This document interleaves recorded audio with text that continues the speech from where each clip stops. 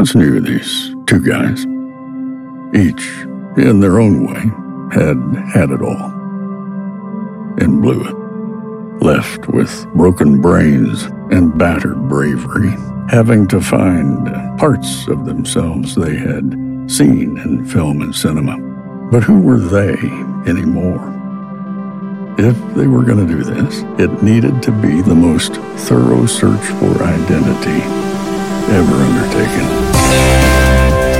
Welcome to the Every Movie Ever podcast with your hosts, Ben Groves and Rob McFarlane. This episode contains spoilers.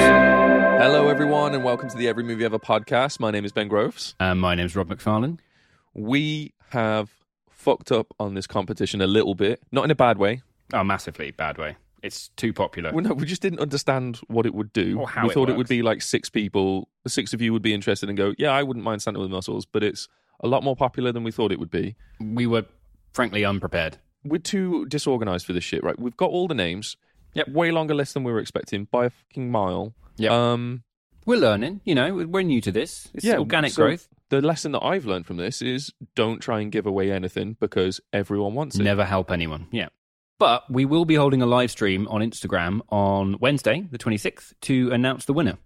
So if you've entered the competition, come join us on Instagram Live, and we can make sure that our prized muscly Santa boy goes to the right home. I'm not going to lie, I'm sad about losing my possibly German copy of Santa with Muscles. Are you sadder about losing the Blu-ray copy that's possibly German of Santa with Muscles or £25 of I couldn't give a fuck about the currency.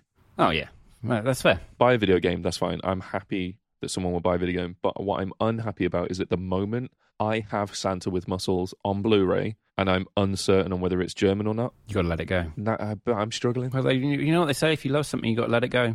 What else is happening? Oh, yeah, Fastest Podcast in the West, Season 1, was debuted to rapturous applause on our podcast channels. And you'll be pleased to find out we are releasing them one by one over the next couple of weeks on our socials. We've got Instagram, Discord, TikTok, Twitter, even a fucking Facebook page. We'd love to see you there. We've got a Facebook. We've got a Facebook. We're in our 30s and actively made a Facebook. It's disgusting. It is grim. I don't trust us. I don't trust it. This Wednesday, over on our Instagram account, we're going to go live to announce the giveaway winner. We'll be doing like a little spinny wheel thing. You all can come and watch it. It's fantastic. There'll be prizes, balloons, name maybe, tags. I mean, programming. Sure. I'll get a balloon. I can get some confetti. That'll be fine. Yeah. You won't experience, but I will. It's going to be great. There'll be a lecture on wellness techniques and Kundalini breathing. Yeah, that's after. That's just with Rob, though. He'll continue it for hours. I got shit to do. Ben's mobile number. That's fine. Yep. That's fine. So that's Wednesday, 9 p.m. if you like tea, the Queen and football and live in the UK. That's 4 p.m. on Wednesday if you support the Red Sox.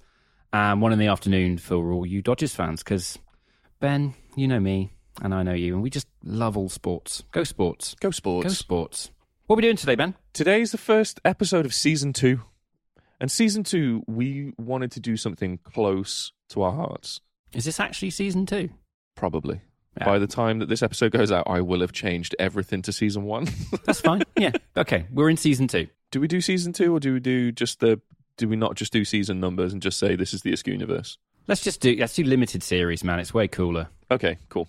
So this is the Askewniverse, which for those of you that don't know is a series of universe-connected films made in the mid-90s all the way up to the mid-2000s by a very special man called Kevin Smith. Beautiful human.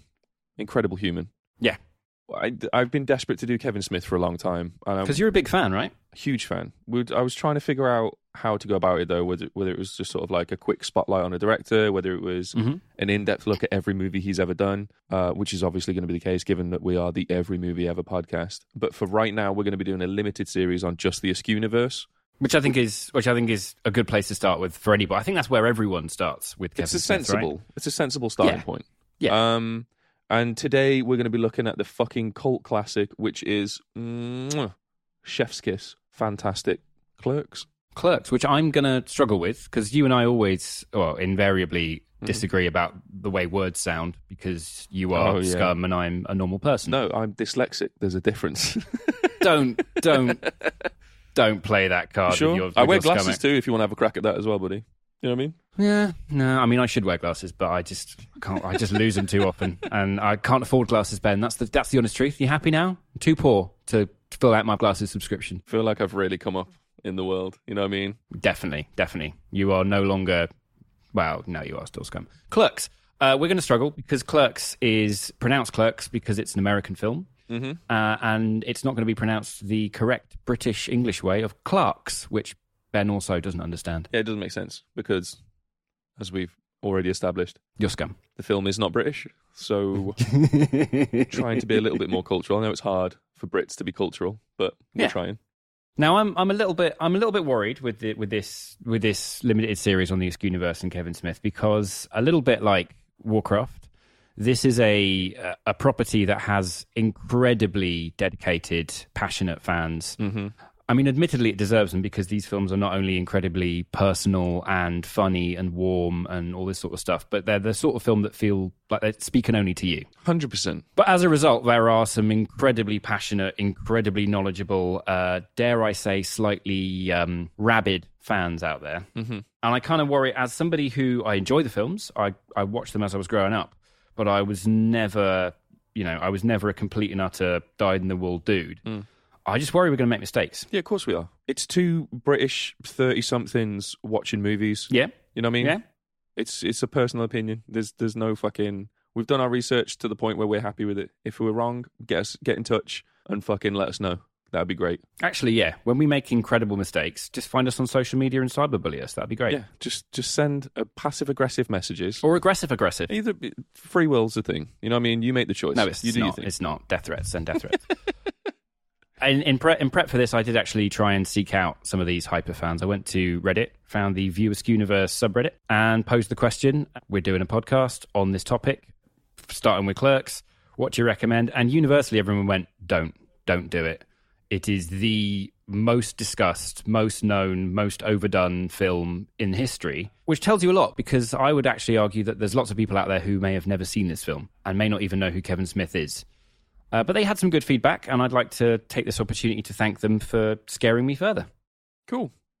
Well, I think this film it's one of those things, it means a lot to a lot of people, so it's a difficult movie to just sort of throw out in the wind and go, well, yeah, let's just break down this. True, yeah. Like you said, it's a very personal movie, and it means a lot to a lot of people. Yeah.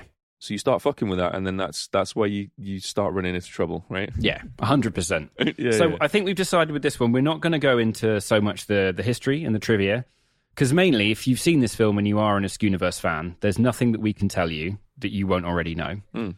And if you haven't seen this series of films, then the trivia and history of it is going to mean absolutely nothing to you. It takes the fun away from it as well, man. Exactly. We're going to go into the whole Askewniverse. It takes the fun away.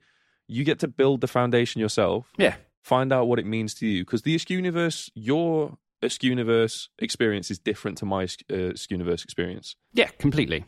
However, did you know, according to Reddit, that you can get Clerks trading cards on Upper Deck e-Pack store under the Skybox brand? I did not. Well, now you do, because I did some research on Reddit, mate. There you go. Wasn't that fascinating? Isn't that what you come to this podcast for? Yeah, man. Yeah, I feel like a better person for knowing that now. Just like give us a quick synopsis, just to get us all caught up to speed and everyone on the same page. Yeah, a spoiler-free-ish synopsis that people who haven't seen the film might actually benefit from hearing, or a silly one? Yes. Okay, lovely. So the synopsis I got from the internet. Yep. Dante is called to cover a shift at his New Jersey convenience store on his day off. His friend Randall helps him to pass time, neglecting his video store customers next door to hang out in the Quick Stop. Yep. The uneventful day is disrupted by news that one of Dante's ex-girlfriends has died. After attending her memorial service, Dante muses over staying with his current girlfriend Veronica or reuniting with his ex, Caitlin. Yep, fair. That was the one that I found online. Yeah, it's very detail oriented, where you could basically sum it up with two friends in dead end jobs in a strip mall that work next to one another, go through their day, and weird shit happens and mundane shit happens. Yeah, that's it. Yeah. I think this is really specific as well, because this has got like a few different kind of plot lines. Yeah. And when I say a few, I mean there's like... Well, it's structured into 9 chunks, isn't it? In like the Circle of Hell, he's called Dante because it's the... Yes. So this is my summation of the movie. Okay. It's a little bit spoilery. All right. But all right. I don't think I say anything that you're not going to get. It's fine. Well, tell me, and if it's too spoilery, I'll edit it out. Cool. Or bleep you. All right, wicked. A day in the life of 2 store clerks meandering their way through whatever is thrown at them. Today, for Dante, it just so happens to be an absent boss, fucked up shutters, a prior hockey commitment that can't be missed, Yep. finding out your girlfriend has sucked 37 dicks, including yours, Fair. trying to fix things up with your ex but finding out she's engaged, Fair. your buddy accident of another ex-girlfriend whilst attending her wake. Bleeping that one. Cool. Continue. The ex you've been trying to fix things up with shows up and acts a in the and then your current girl finds out about you trying to fix things up, fucker, so you. Also, you're not even supposed to be here today. Also, Go on. two of the most iconic, self-assured, and self-aware drug dealers just enjoying life cinema will ever give you. That's true, actually. Mm-hmm. That's actually quite true. Mm. I'm bleeping at least half of that. That's fine. Yeah. Whatever was bleeped, just know that it was fantastic. It was fantastic, and it required you to see this film. I'm sort of keeping back a bit of the mystery so that when you watch this for yourselves, which you all should if you haven't, it still surprises you. How old were you when you watched this, Ben? I was 13. 2002? Yes. Yeah, so that was 8 years after it came out. Yes. Yeah. So it's the kind of age you should see it at, I think. I didn't really have a choice in this because I grew up in a small town with a penchant for rock music, Yeah. smoking pot, Yeah. skating. So there was a very limited social scene for myself. You know what I mean? Yeah. There were a few guys and girls that you hung out with, and there wasn't much in the way of popular culture that you guys could talk about that was aimed or even catered for you.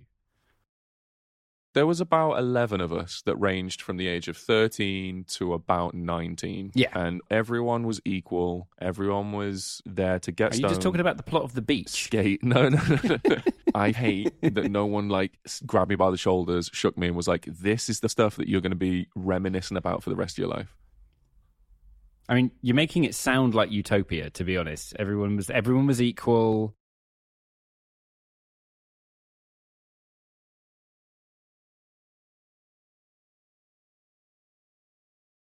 Oh, you make so much more sense now. Now that I know that you've been hanging around bus stops. It's the best thing. I had no responsibilities. Mobile phones weren't a thing. Well, they were, but like parents had them. Yeah, parents had them and you weren't allowed one because they were expensive. It was like a Motorola brick with a fucking camera that rotated 360 degrees. Didn't even have a camera, man. It was T9 texting on a single line of LCD shit, right? Yeah. And so there was no way of sort of getting in touch with your friends unless you used the house phone, and that involved the risk of like maybe speaking to their parents, which you didn't want to do. So everyone would just find a spot in town where your tribe would hang out, and it was tribal. You'd have the goth kids, the alt kids, the skater kids, the chav kids, and they'd all have their own little territory and their own people. And it would literally, the ages would range from like 12 to 20. Yeah. And you didn't pick who you hung out with. It was just who had turned up that afternoon. Mm-hmm. And you sort of learned shit from each other. And I think this film, not less this film, but more Dogma for me, Dogma and Chasing Amy, was sort of part of the culture of that group of people. Mm-hmm. It's an interesting thing, you know. Whilst watching this, I was sort of thinking about before the internet, before the communication that we have now, if you liked a thing, it was very possible that it was only you that liked that thing. Yes. When we were growing up, right? Yeah. Oh, okay. Yeah, I agree. I can see that. And so if you were a Star Wars fan, you might have other friends that liked Star Wars, but it always felt like no one liked it as much as you did. Sometimes, about certain things. Until you met that other dude who did like Star Wars as much as you, and that was a whole bonding thing. Yeah. And I feel like Clerks, as a film, is riddled with hundreds of little cultural touchstones. Yeah.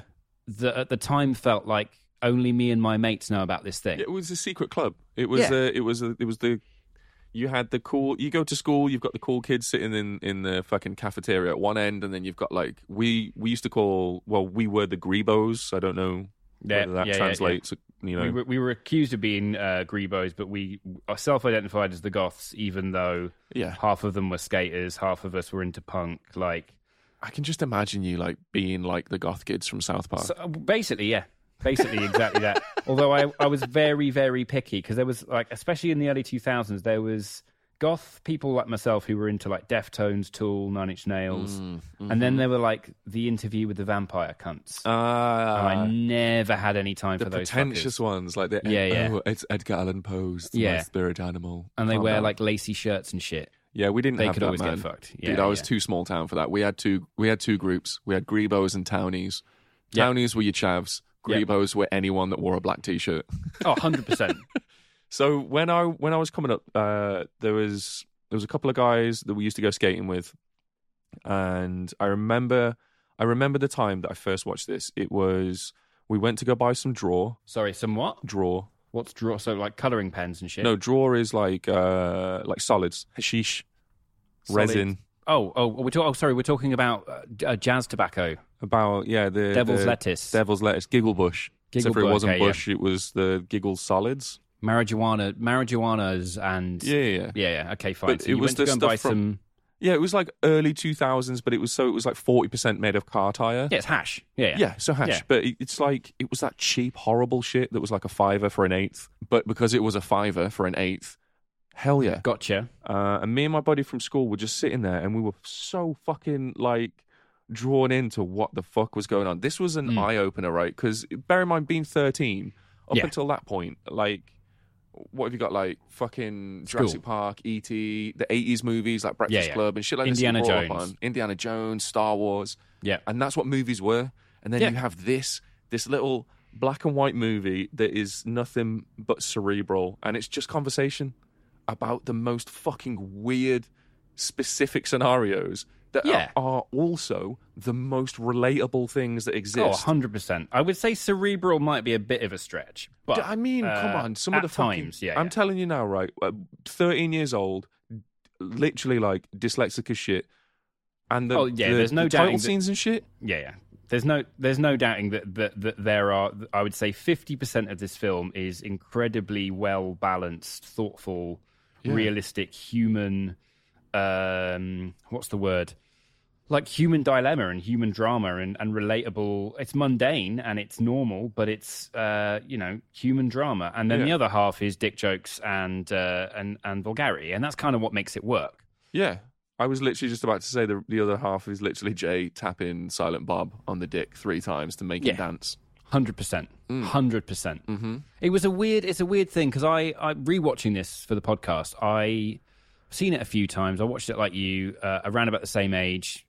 And essentially got the dick jokes, the vulgarity, and the sort of artsiness of it. Yeah. But it was what it was. I enjoyed Dogma more because I thought it was making a point, and I was angry about all the same things. So I liked the fact that it was attacking the church. Blah, blah, blah. Yeah. Rewatching it as an early 30s person, not really remembering it well enough to expect it. I was really, really struck by quite how meaningful a film it is, and quite how well pitched the writing really is of this film. Because I think watching it as a teenager, we were doing part-time shitty jobs in corner shops and all that sort of stuff, and we were cynical and we were like, oh fuck the world, this, that or the other. But rewatching it, having come out the other side of that and being part of the sort of working capitalist hellscape that is the UK for however long, really fucking hits home. Dude, when this film came out, I was working in a shitty little market. It used to be called Spencer's Mall. Right. Spencer's Mall in Telford was like the back building behind the town centre. So the town centre is the nice big shopping centre where all the fancy shops are. Spencer's Mall was where like the small time traders. There was about 30 or 40 stores. I know the sort of place well. There was Plymouth had one called the Pannier Market. Yeah. Yeah, you can go to the flea market in Birmingham, and it is like that, but not as expensive, not as fancy, and always had like a weird damp smell to it. Yep. But if you wanted a tattoo, a fucking watch battery, a cheap washing budgie machine, mate, you could go and get a guinea pig. Yep. If you wanted to buy a bong, you would go and visit Bongs R Us, which is where I had my first job. No way. Your first job? My first job was in Bongs R Us. Bongs R Us. That was it. Everything makes sense. It's all fallen into place. Mate, at this point, magic mushrooms were still legal. Jesus, fuck yeah. We were able to sell magic mushrooms over the counter. No. Mm-hmm. Guess who took them home? when they were about to go out of date. It's all making sense now. Yeah, buddy. Your early development buddy. being influenced by slightly gone off magic mushrooms. Oh man, just a couple days out, but they were still good. You know what I mean? They were still fucking. Yeah, they were still fun. They've not affected you at all. Yeah. See, I'm golden. Doing nothing but being productive with my time. Exactly. I was working there and like after school, Yep. in right through to like evenings and then weekends and shit. And then watching this movie, I was like, I'm that.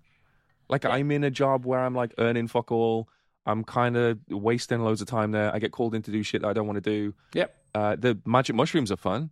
No doubt that you related to it. I definitely did too, because I was the same. I was working in either a Martin McColl's or a Virgin Megastores. But when you rewatched it this week, was there anything about the film that struck you that you realised you wouldn't have taken from it when you watched it at that age?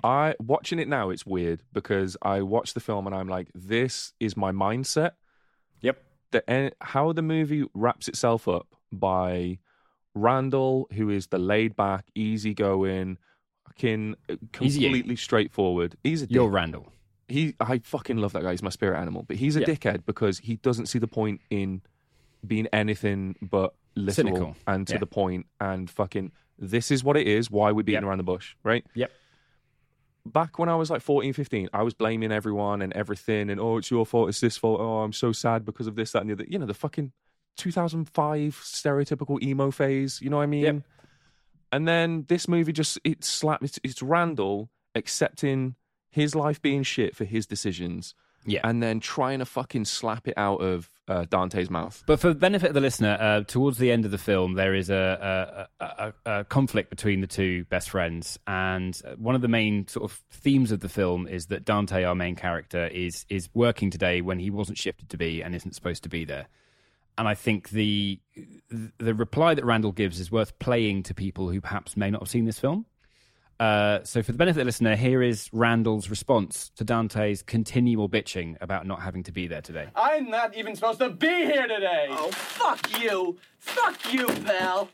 Jesus, there you go, trying to pass the buck. I'm the source of all your misery. Who closed the store to play hockey? Who closed the store to go to a wake? Who tried to win back his ex-girlfriend without even discussing how he felt with his present one? You want to blame somebody? Blame yourself. I'm not even supposed to be here today. You sound like an asshole. Jesus, nobody twisted your arm to be here. You're here of your own volition. You like to think the weight of the world rests on your shoulder, like this place would fall apart if Dante wasn't here. Jesus, you overcompensate for having what's basically a monkey's job. You push fucking buttons. Anybody could waltz in here and do our jobs. You're so obsessed with making it seem so much more epic, so much more important than it really is. Christ, you work in a convenience store, Dante, and badly, I might add. I work in a shitty video store, badly as well. You know, that guy Jay's got it right, man. He has no delusions about what he does. Us, we like to make ourselves seem so much more important than the people that come in here to buy a paper or, God forbid, cigarettes. We look down on them as if we're so advanced. Well, if we're so fucking advanced, what are we doing working here?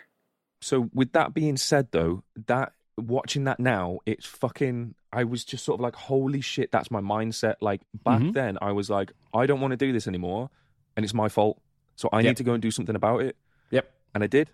Yeah. And I went off and did something. I didn't like it. That was fine. I went off and thought, fuck it, I'll try studying. And I moved to London, went to uni, met you, and was like, fuck it, this isn't for me. I mean, after meeting me, I can see why. Yeah, fuck, I was out of there, man. Jesus Christ. No, I had a great time. Like, I think you and George were the main reason that I was there for as long as I was. And Alex. Alex was a fucking diamond. But yeah, so the uni thing didn't work out. The blah, blah. Fast forward fucking a decade and a half, and I'm in a job that I enjoy. Yeah. And I'm working on shit that I want to work on. And it's all because of, like, moments like this where it makes you take accountability. 100%. I've recently, I spent from the age of 13, 14, when I was in bands, doing fucking Marilyn Manson and Slipknot covers, screaming my fucking head off in local pubs, wanted to be in music, doing music, making music, all that sort of stuff. And I've done that, and I've sort of not it's not been what I expected, and I've not got what I expected out of it in terms of stability and savings, blah, blah, blah, blah, blah. And I'm now sort of only recently now, looking at the fact that I can complain as much as I want, and I can bitch and moan and talk about how this, that, or the other. But if I'm not doing anything to change it, then whose fucking fault is it? Exactly, dude. Yeah. I mean, it didn't click with me like how fucking important little things like this would be back in the day. I really wish that I could fucking just go back and understand. You know what I mean? Like the different moments that mean shit. Because I think the thing is that the moments that mean shit in hindsight because you didn't at the time. I guess. I think if you knew it at the time, you wouldn't like. I wouldn't have been present, right? You wouldn't. Exactly. You wouldn't be present in the moment. You'd be thinking, "This is going to mean something. I need to remember it." My favorite anecdotes of chaos and calamity that have happened on nights out have happened because I was completely unaware of how incredibly wrong everything. Do you remember that time that me and you went out drinking in Camden, and I had travelled down to see you, decided to try out what a flat cap would look like on a night out. And as I went for a piss, stood in a urinal, you know, the long urinals. Yeah. And you knocked the hat off my head. Into the urinal. Soaked in piss. Yeah. And then put it under the tap. Yeah. And then just left without taking a piss. Like that was there was not a word spoken. The only reason I came into the bathroom, Yeah, there was no other reason for you to be there. You just ran in, put my hat in a pile of piss, then put it in the sink and then left. And that was it. I mean, I can't be sure, but knowing myself, the plan would have been to have followed you in there, knocked your hat into the urinal. End the story there. Knocked the hat into the urinal and then just turn around and leave. But I know that as soon as I would have done it, I'd have been confronted with the reality of what I'd done, felt a bit bad, so gone, I'll wash that. And then as I'm washing it, go, but now it's not funny anymore, so I guess I'll just leave. Yeah. Yep. Yeah. 100%. Yeah. And if at the time I'd realised that we would be talking about it on a podcast with 600-700 listeners 20 years later, maybe I wouldn't have done it. I certainly wouldn't have found it funny. This wouldn't have happened. If you hadn't have done that, I don't think we would have been here today. Because I wouldn't respect you as much as I do now if you hadn't have done that. Ooh, it is a weird thing. It's a weird thing.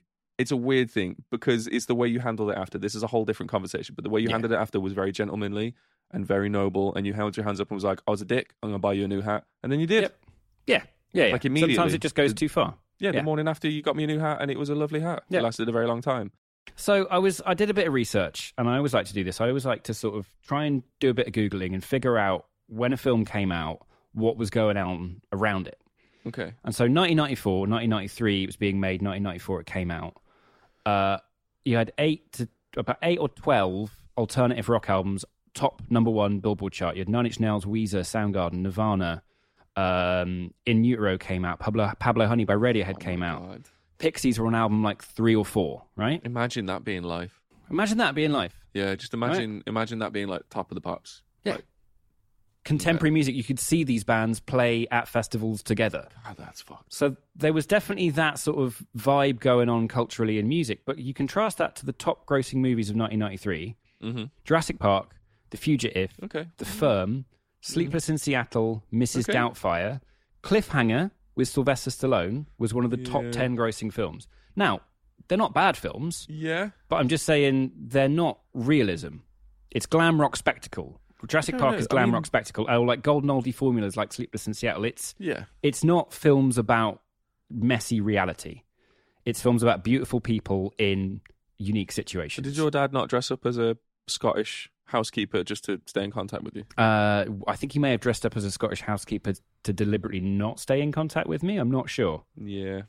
You forget, you and I are the same. We are both... orphans. Yeah. Maybe not orphans. Maybe not orphans. That was a shit joke. Let's move on. Let's edit that one out. But there wasn't movies, there wasn't culture about what you and I and people in this era were living through. I agree. This was quite punk rock in a sense, where it comes out. It's shot in black and white for fuck's sakes, because that's the film they could afford. Yeah. It's a massive fuck you. It's like it's a guerrilla. Me and my group of friends in that period of time were the rebels of the small town. It was us collectively putting a middle finger up saying, fuck you, I just want to enjoy myself. I don't want to fucking focus on running around clambering after small change and rushing to get a mortgage. I don't respect what you stand for. Exactly. Fuck what you stand for. I just want to be happy.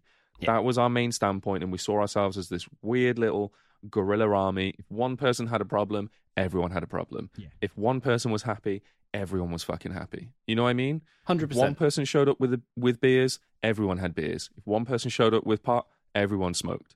Yeah. It was just it was a wonderful, just a beautiful, weird little anti-society in society. I think I will always miss, and I realised this in recent years, I never got into skating because skateboards were expensive, the shoes were expensive, couldn't afford to do it. And so I decided that rather than it being a good thing that I couldn't do, it was a bad thing that I didn't want to do, and everyone that liked it or did it was a wanker, right? Rude, but right. We'll continue. And it was the same with sports, like football or going to the gym or all that sort of stuff. It was like, if I can't do it, I'm not going to admit that. I'm going to pretend to myself instead that I don't want to do it or that it's not worth doing. Yeah, okay. And then sort of early 30s, I'm sat there going, I am a stationary person who lives a completely inactive existence because apparently when I was 14, I decided that people, like I was going to rebel by not doing exercise. And like, who's watching? Who cares? Yeah, no one. I'm the only figure of authority left in my life is myself. So when I'm rebelling, I'm literally just sticking middle fingers in my own face going, yeah, fuck you, authority. I'm not going to go to bed yet. Yeah. I know it's 4 a.m. and I've got shit to do in the morning, but fuck you, I'm a punky rebel. I know that I've got B-cup tits, but donuts taste delicious at 3 a.m. Exactly, right? I'm 33 and I'm in the exact same boat. Yeah. No one cares. No one's watching. We're not getting marks for still being rebels. No one's applauding. No one's doing anything. I think that's part of my nostalgia for this era was that there were structures to rebel against. Yeah, it was school. It was your parents. It was society saying that you should listen to your guidance counselor and get a job exporting paper plates in an office and all that sort of shit. I was like, no, I'm going to join a band. Dude, our fucking loitering spot and our skate spot was the magistrate's courts. No in our way. Small town. It was the courts. That's where we hung out. You talk to anyone in their like late 20s, early 30s, and you mention the courts. If you ever meet anyone from Telford, just mention the courts. They know exactly what you're talking about. Yeah. In any context. What happened to that little tribal system that we sort of lived in? Does it still happen now? It sort of branched off into its own little subcultures, I think. I think some people were like, I'm fucking putting my middle finger up and I'm saying I hate this and I hate that and I hate this. Like, I can't do anything about it, but I can just go be happy doing something else. Or I can try and chase happiness doing something else and trying different things and blah, blah. And other people stayed true to the cause, you know? That's fucking awesome. Fair play to them. And they're happy, I think. Are they, or are they just crackheads now? I'm not sure. I think it's a mixture of both. Some of them did go the crack route. I've bumped into a couple of people that I used to hang out with back in the day, and they are like full blown crack fiends, which is fair. You know, if that's what you want to do, more power to you. Yeah. Have fun. I'm sure. I hear good things about crack. Yeah. I mean, dentists got to work. You know what I mean? 100%. And also, let's be fair. I really enjoy, like, what's a thing that you really enjoy? You're vegan, right? So you really like. Right now, I'm sober. I'm vegan. Mm-hmm. And I really, really enjoy, this is going to make me sound sad as shit, donuts. Donuts, right, okay. So if you had £2.50 of money in your life at all, you had your rent due, you had bills you had to pay. Yeah, I'm buying a donut. You're buying a donut, right? 100%. That's how good donuts are. Yeah. If it was also illegal and it was killing you and you had no teeth and no libido and you lived on the street... If you're still buying a donut, it must be a pretty good fucking donut. And these donuts are the best. I'd buy a donut, 100%. So exactly. That's exactly. I think I'd go as far as till I'm like, and I think my cut-off point for donuts would be me physically toothless, giving gummy blowjobs behind a KFC. In exchange for donuts, I would probably call it a day. Does it specifically have to be a KFC? What if you're a Burger King? The co-op's fancy, man. The competition around there is tough. Co-op's not fancy. It doesn't smell like chicken grease. I think I'd stand a better chance with like behind the KFC than the co-op. Chicken cottage? Chicken cottage? I mean, I don't know. I don't think that's going to send out the right people. I think that attracts a certain type of customer. Fair enough. Choice between your sight or donuts? Right now? Yeah. It'd be my sight. 100%. I'm not silly about it. Go back at like when I'm not sober and ask me about... What do you mean when you're not sober? You're sober. You're smashing it. There's not going to be a time when you're not sober. No. Go back to when I wasn't sober. Oh, okay, and I was like in the thralls of whatever fucking... Enthusiasm. Substances. Yeah, enthusiasms that were about. Hobbies. And ask me that question, then, it would be a harder decision. It's obviously going to be the sight now. Yeah, fair enough. I'm just really fucking boring now, to be honest with you, man. There's nothing that really gets my gears going. This is why I'd sit around and watch movies and play video games and drink inordinate amounts of coffee. Oh, yeah, none taken, mate. None taken, don't worry. Yeah. Where are you, Vision or your donuts? I don't give a shit about donuts, if I'm honest. Your Vision or your Vices? What are you saying? I got a couple of Vices, but if I lump them together, I would still pick my Vision, because Vices are good and all, right? Yeah. But I think my attachment to them has always been, in a Clerks kind of way, they've been my way of differentiating myself from everyone else. It's that thing of like, I'm cool because I've got these vices and I'm comfortable with them, and you've got them and you're not comfortable with them, or you don't have them at all because you're square and normal. And they've been a little badge of identity. And I feel like my inner Randall has just turned around and gone, dude, like at a certain point you have to choose different things and grow up, right? You have to change as a person and identify yourself through different things. I don't know, is it unhappiness or is it like a desire to grow, Not really, because he accepts his flaws and that, like, look, I do my job shittily and I go and rent fucking hermaphroditic porn, but he's fine with it. You know what I mean? Like, he's not sitting around whinging about it. I think I've been Randall for the last 10 years. It's just I can feel my inner needles shifting towards Dante. Yeah. I think everyone hits Dante at some point, give or take. Yeah. But everyone's Randall at some point, to give or take. I think that's what makes it so personable. Everyone's fucking Jay at some point, you know what I mean? So, Clerks, you and I both gone on about how much we love it. Mm-hmm. What are your criticisms of it? Let's say I've never seen any Kevin Smith film. I've never seen any films except blockbuster, Marvel movie, this, that, or the other. Mm-hmm. And I've listened to this podcast and I've decided I'm going to watch it. What are the things that you think would be a difficult sticking point for this viewer? You can tell that this is a film made very early in his career. Obviously, it's his first movie, but if you've never seen or you don't know anything about it, you will know that it is someone's very first movie. Yeah, it's very much a student film. Yeah, so it's a film student's film, but I think it's the best fucking type of film school that you can do. Oh, definitely. It's sack off the school and go make a movie. Yeah. I mean, he funded this film by taking out loads of credit cards, maxing them out, selling his comic book collection, shooting it at night at the place he worked. It's fantastic what he's achieved, but nonetheless, it's a student's first film with his mates acting in it, and not all of his mates are fantastic actors.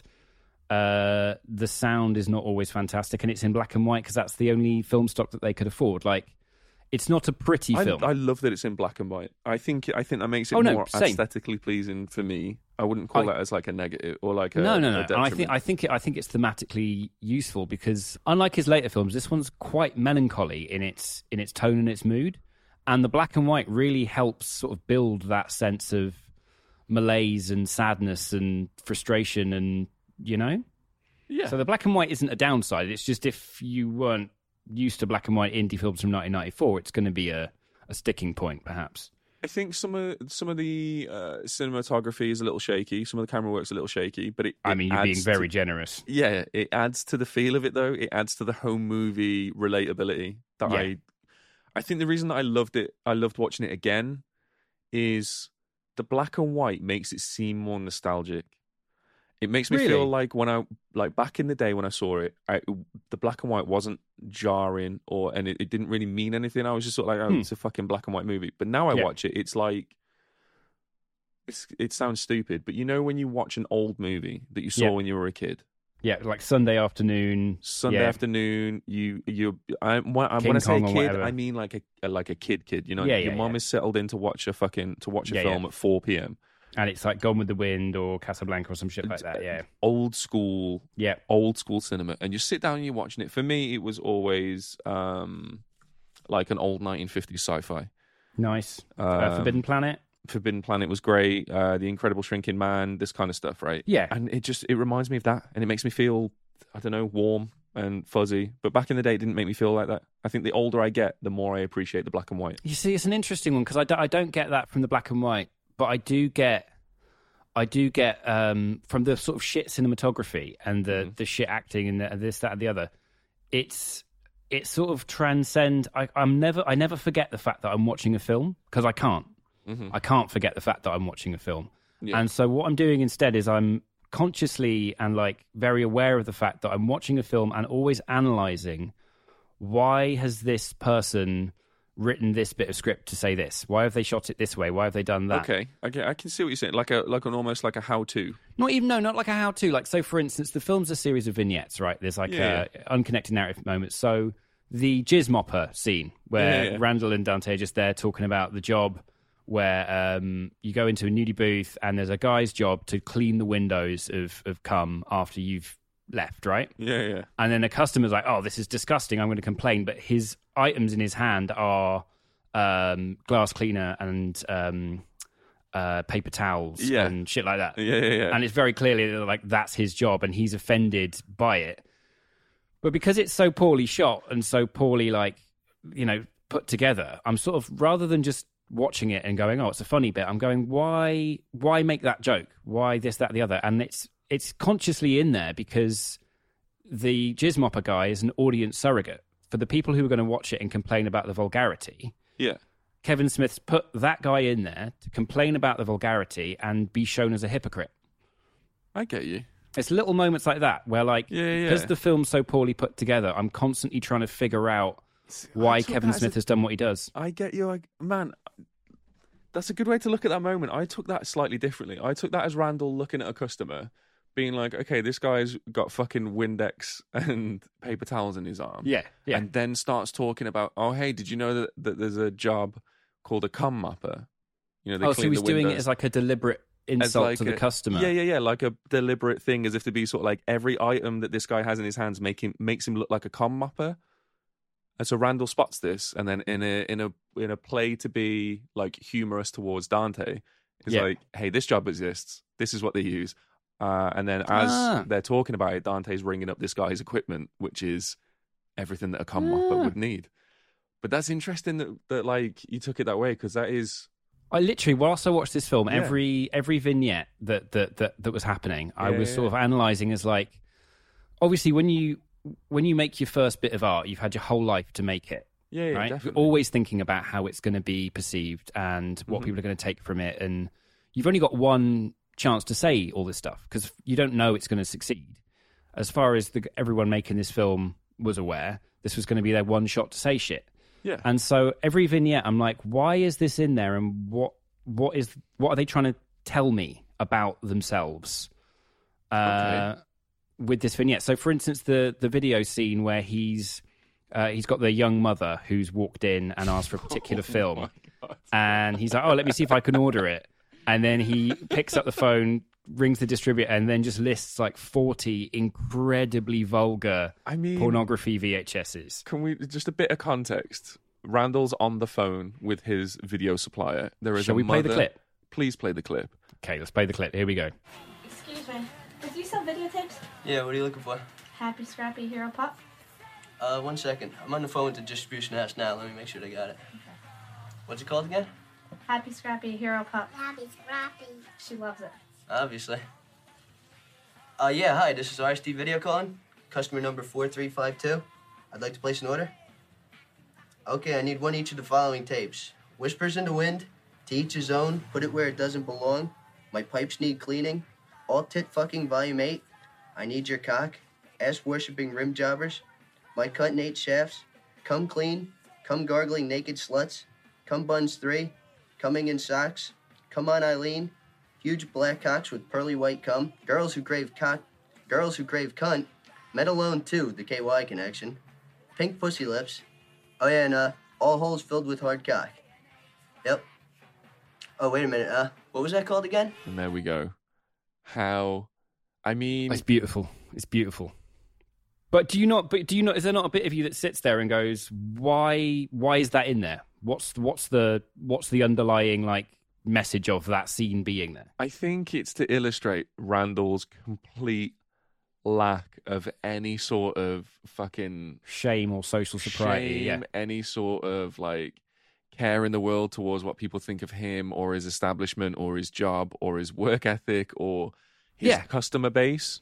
Yeah, he's complete. He's like truth incarnate. He is the awkward truth and the uncaring, unvarnished reality made manifest. He doesn't give a shit. It's not his responsibility to make other people feel good about the world. Yeah. If you don't like it, don't look at it. Yeah. And he doesn't need anyone's respect or validation, so he's not going to make any moves towards earning it. Yeah, fuck no. So it's like it's an essential and necessary character moment. And I think every film, I occasionally, if I'm really enjoying it and I'm watching it for the second or third time, I'll start trying to like dissect why it works and what's in there and why it's in there. Mm-hmm. And I think this more than any other film, the homemadeness of it really brought that to the fore. Oh man, look at Silent Bob. Silent Bob in this movie has one bit of dialogue. To your point, doing that, we've also got these two fucking almost characters on the very edge, just on the outside. They're incredible, living their own life, doing their own thing. Almost like they kind of interact every now and then. Yeah, they're like a Greek chorus. They're like they're like the it's sort a of really poetic way of putting it. Yeah. But they're just, they're Rosencrantz and Guildenstern. They're just there on the outside of the events, sort of reacting to what's happening without really taking part in what's happening. It's the best writing. Oh, they're incredible. Dude, I've never fucking known anything like this. I think the bit where they come back from Dante's ex-girlfriend's wake, I'm not going to mention what happens because it's amazing, but they're like, Jay interrupts a conversation and they're like, why don't you fucking get out of here, you dirty drug dealer? Always, everybody's like, hey man, I'm not a drug dealer. Or Jay's like, hey man, I'm not dealing drugs. And then at that point, someone comes up, hey man, what you got? And he's like, yeah, brother, what you after? What you does want? a deal in the middle of the sentence and then goes back to, so why would you accuse me of dealing drugs? Yeah. Like immediately, it is wonderful, wonderful fucking addition, just for no reason, for seemingly no reason. Well, the thing is that these two characters, Jay and Silent Bob, are one of the main sort of components that tie this series of films together. Mm-hmm. And the way they're used and the way they are changes throughout the series of films. And we'll get into it because I think it's fascinating how they evolve. But Jay and Silent Bob is played by Kevin Smith, the writer-director. Mm-hmm. And Jay is his childhood friend, Jason Mewes, who's just an incredible comedic genius without even trying. But I think what's fantastic about them is they're ridiculous and they are sublime at the same time. Like, Jay is obnoxious and horrible and juvenile and like goofy and incredibly lovable all at the same time. Yeah, he's the lovable worst person you've ever met. He's exactly that. That. He's just like a charming mess of a person. Yeah. And the way that Kevin Smith uses Silent Bob is genius, especially at the end of this film. The fucking Jay is the best.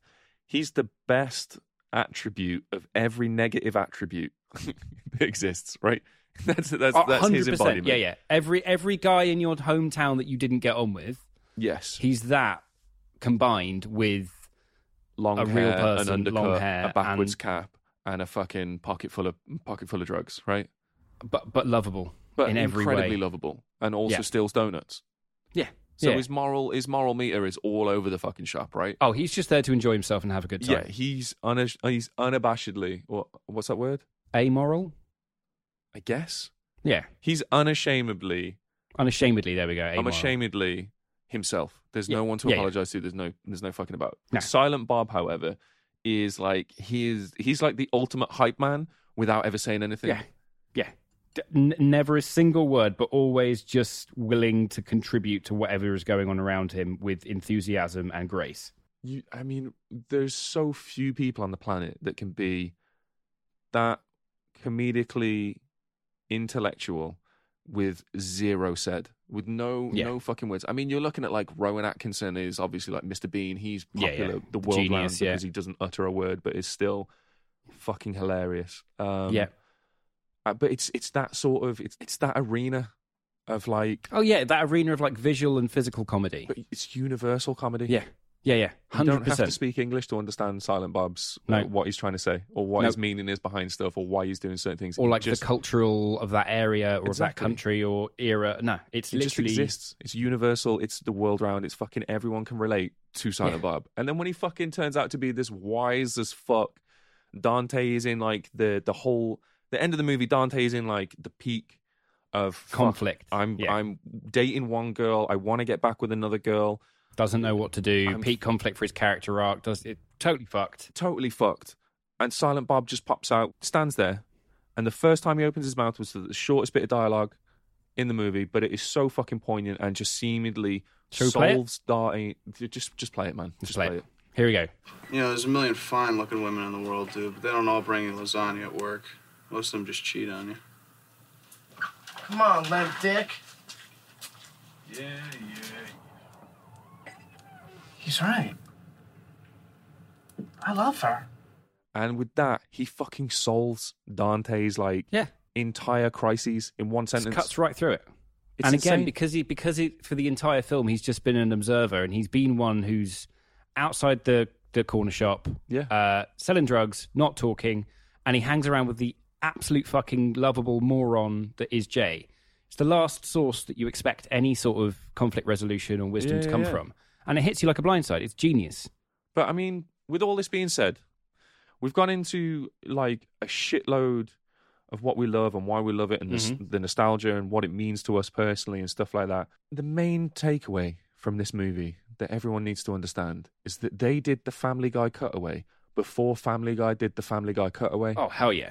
They did the main thing that like Family Guy is famous for, especially within like my group of friends. When Family Guy first came about, they were like, the cutaways are fucking insane. The cutaway joke was the comedic innovation of Family Guy. That was it. Right. It was The Simpsons with comedic cutaways. Yeah, and this movie did it a decade before, and it did it so fucking well. I would argue that this movie and the whole universe of movies that it belongs to is, without these movies, there's no Judd Apatow, Seth Rogen, Bridesmaids, Pineapple Express, that whole sort of style Freaks of comedy. And Geeks, man. Freaks and Geeks. That whole 2010s comedy that became completely dominated the box office was prototyped in this film and the ones we're about to cover on this podcast. Well, this film literally stands up in front of, you know, classic 80s cinema, huge fucking blockbusters that are coming out left, right, and center. As you said, they're all very sort of like shiny, very fanciful and shiny and overproduced, very well produced and very very big budgets. This one stands up and goes,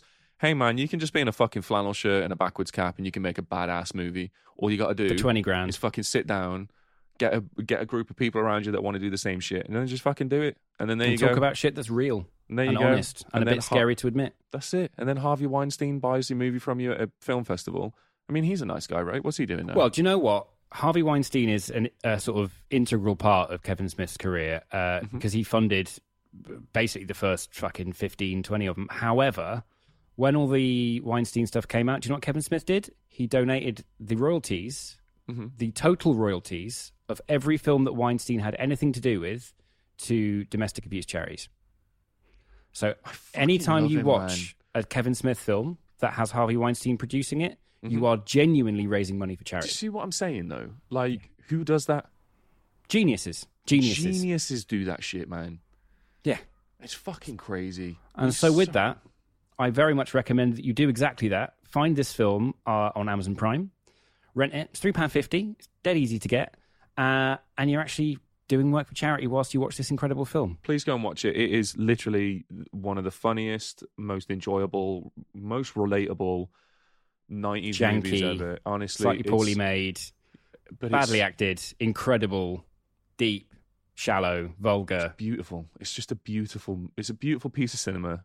It is. And there's something there for everyone. Literally every single person, there's something there for you. Couldn't agree with you more. What are you going to rate it? What would I rate it? I need to think about that one. What would you rate it? I'm going 8. 8? Why? 8. Why not? Why 8? Why not 10? If you'd have asked me when I was 14, it would have been 10 because it was life affirming. I was living that moment at that time. What are the two that it's lost? The two that it's lost is that since then I've seen what Kevin Smith can do. Yeah. And I know that Kevin Smith, in my opinion, he gets better. He does. He gets worse first, but then he gets better. He gets a little worse. Let's not. We'll get into that. That's more rats. The next episode, that's and next I've episode. got opinions. But he, in my opinion, he gets better. Yes, and he does. He is still getting better now. So to give him a 10 this early on, I feel is unfair. Okay, because then there's nowhere left allowing to go. some headroom. Yeah, I'd say a 7. I'd say there's bits of it that comedically don't land for me. Okay. Because they were controversial at their time. Like there's vulgarity in there that's to contemporary audiences. There's bits of this film that might seem like vulgarity for vulgarity's sake. Yeah. But at the time, they would have been quite controversial and transgressive and punk rock and all that sort of stuff. So it loses a point there. There's no denying that a fair chunk of the acting is difficult. And I think I agree with you. I think he makes a similar point better in later films. He does. The thing that I'll always respect about this movie is there is a lot of turns of phrase. There's a lot of language and stuff that wouldn't be acceptable today. Not so much. Not so much. But and I think what's fascinating about that is even in those instances where that is the case, another character then pulls that character up on it. 100%. It's corrected immediately. But this is back in '94, and if you think about it, it's almost like historical importance that we have these moments. Oh, hell yeah. Because these moments existed and they need to be acknowledged that they existed so that we can move past them. Yeah. I think this movie does a fucking great job of everything involved. And I was surprised, realistic, because when I came to watch this, I was expecting to have to do a fair bit of forgiving it for its but it's weirdly quite progressive for '94. Massively progressive like, for '94. The female characters have all got agency and don't take shit and have full developed characters. And Kevin Smith will always write women as badass as possible. Doesn't matter whether they're like heroes or villains or fucking cameos, character actors. They're badass. Yeah, and there is never a fucking stone that's left unturned when it comes to it. The character development in all of his movies is phenomenal. Yeah, more rats. Phenomenal. But anyway, more rats. Anyway, let's get into that next episode. For now, we got to wrap up. We love you all very dearly. Tune in on Wednesday the 26th, Instagram Live, where we have the competition winner being announced. And until we see you next time, we love you dearly. I've been Rob McFarlane. I've been Ben Groves. And see you next time. Bye-bye. Okay, bye. Consume, please.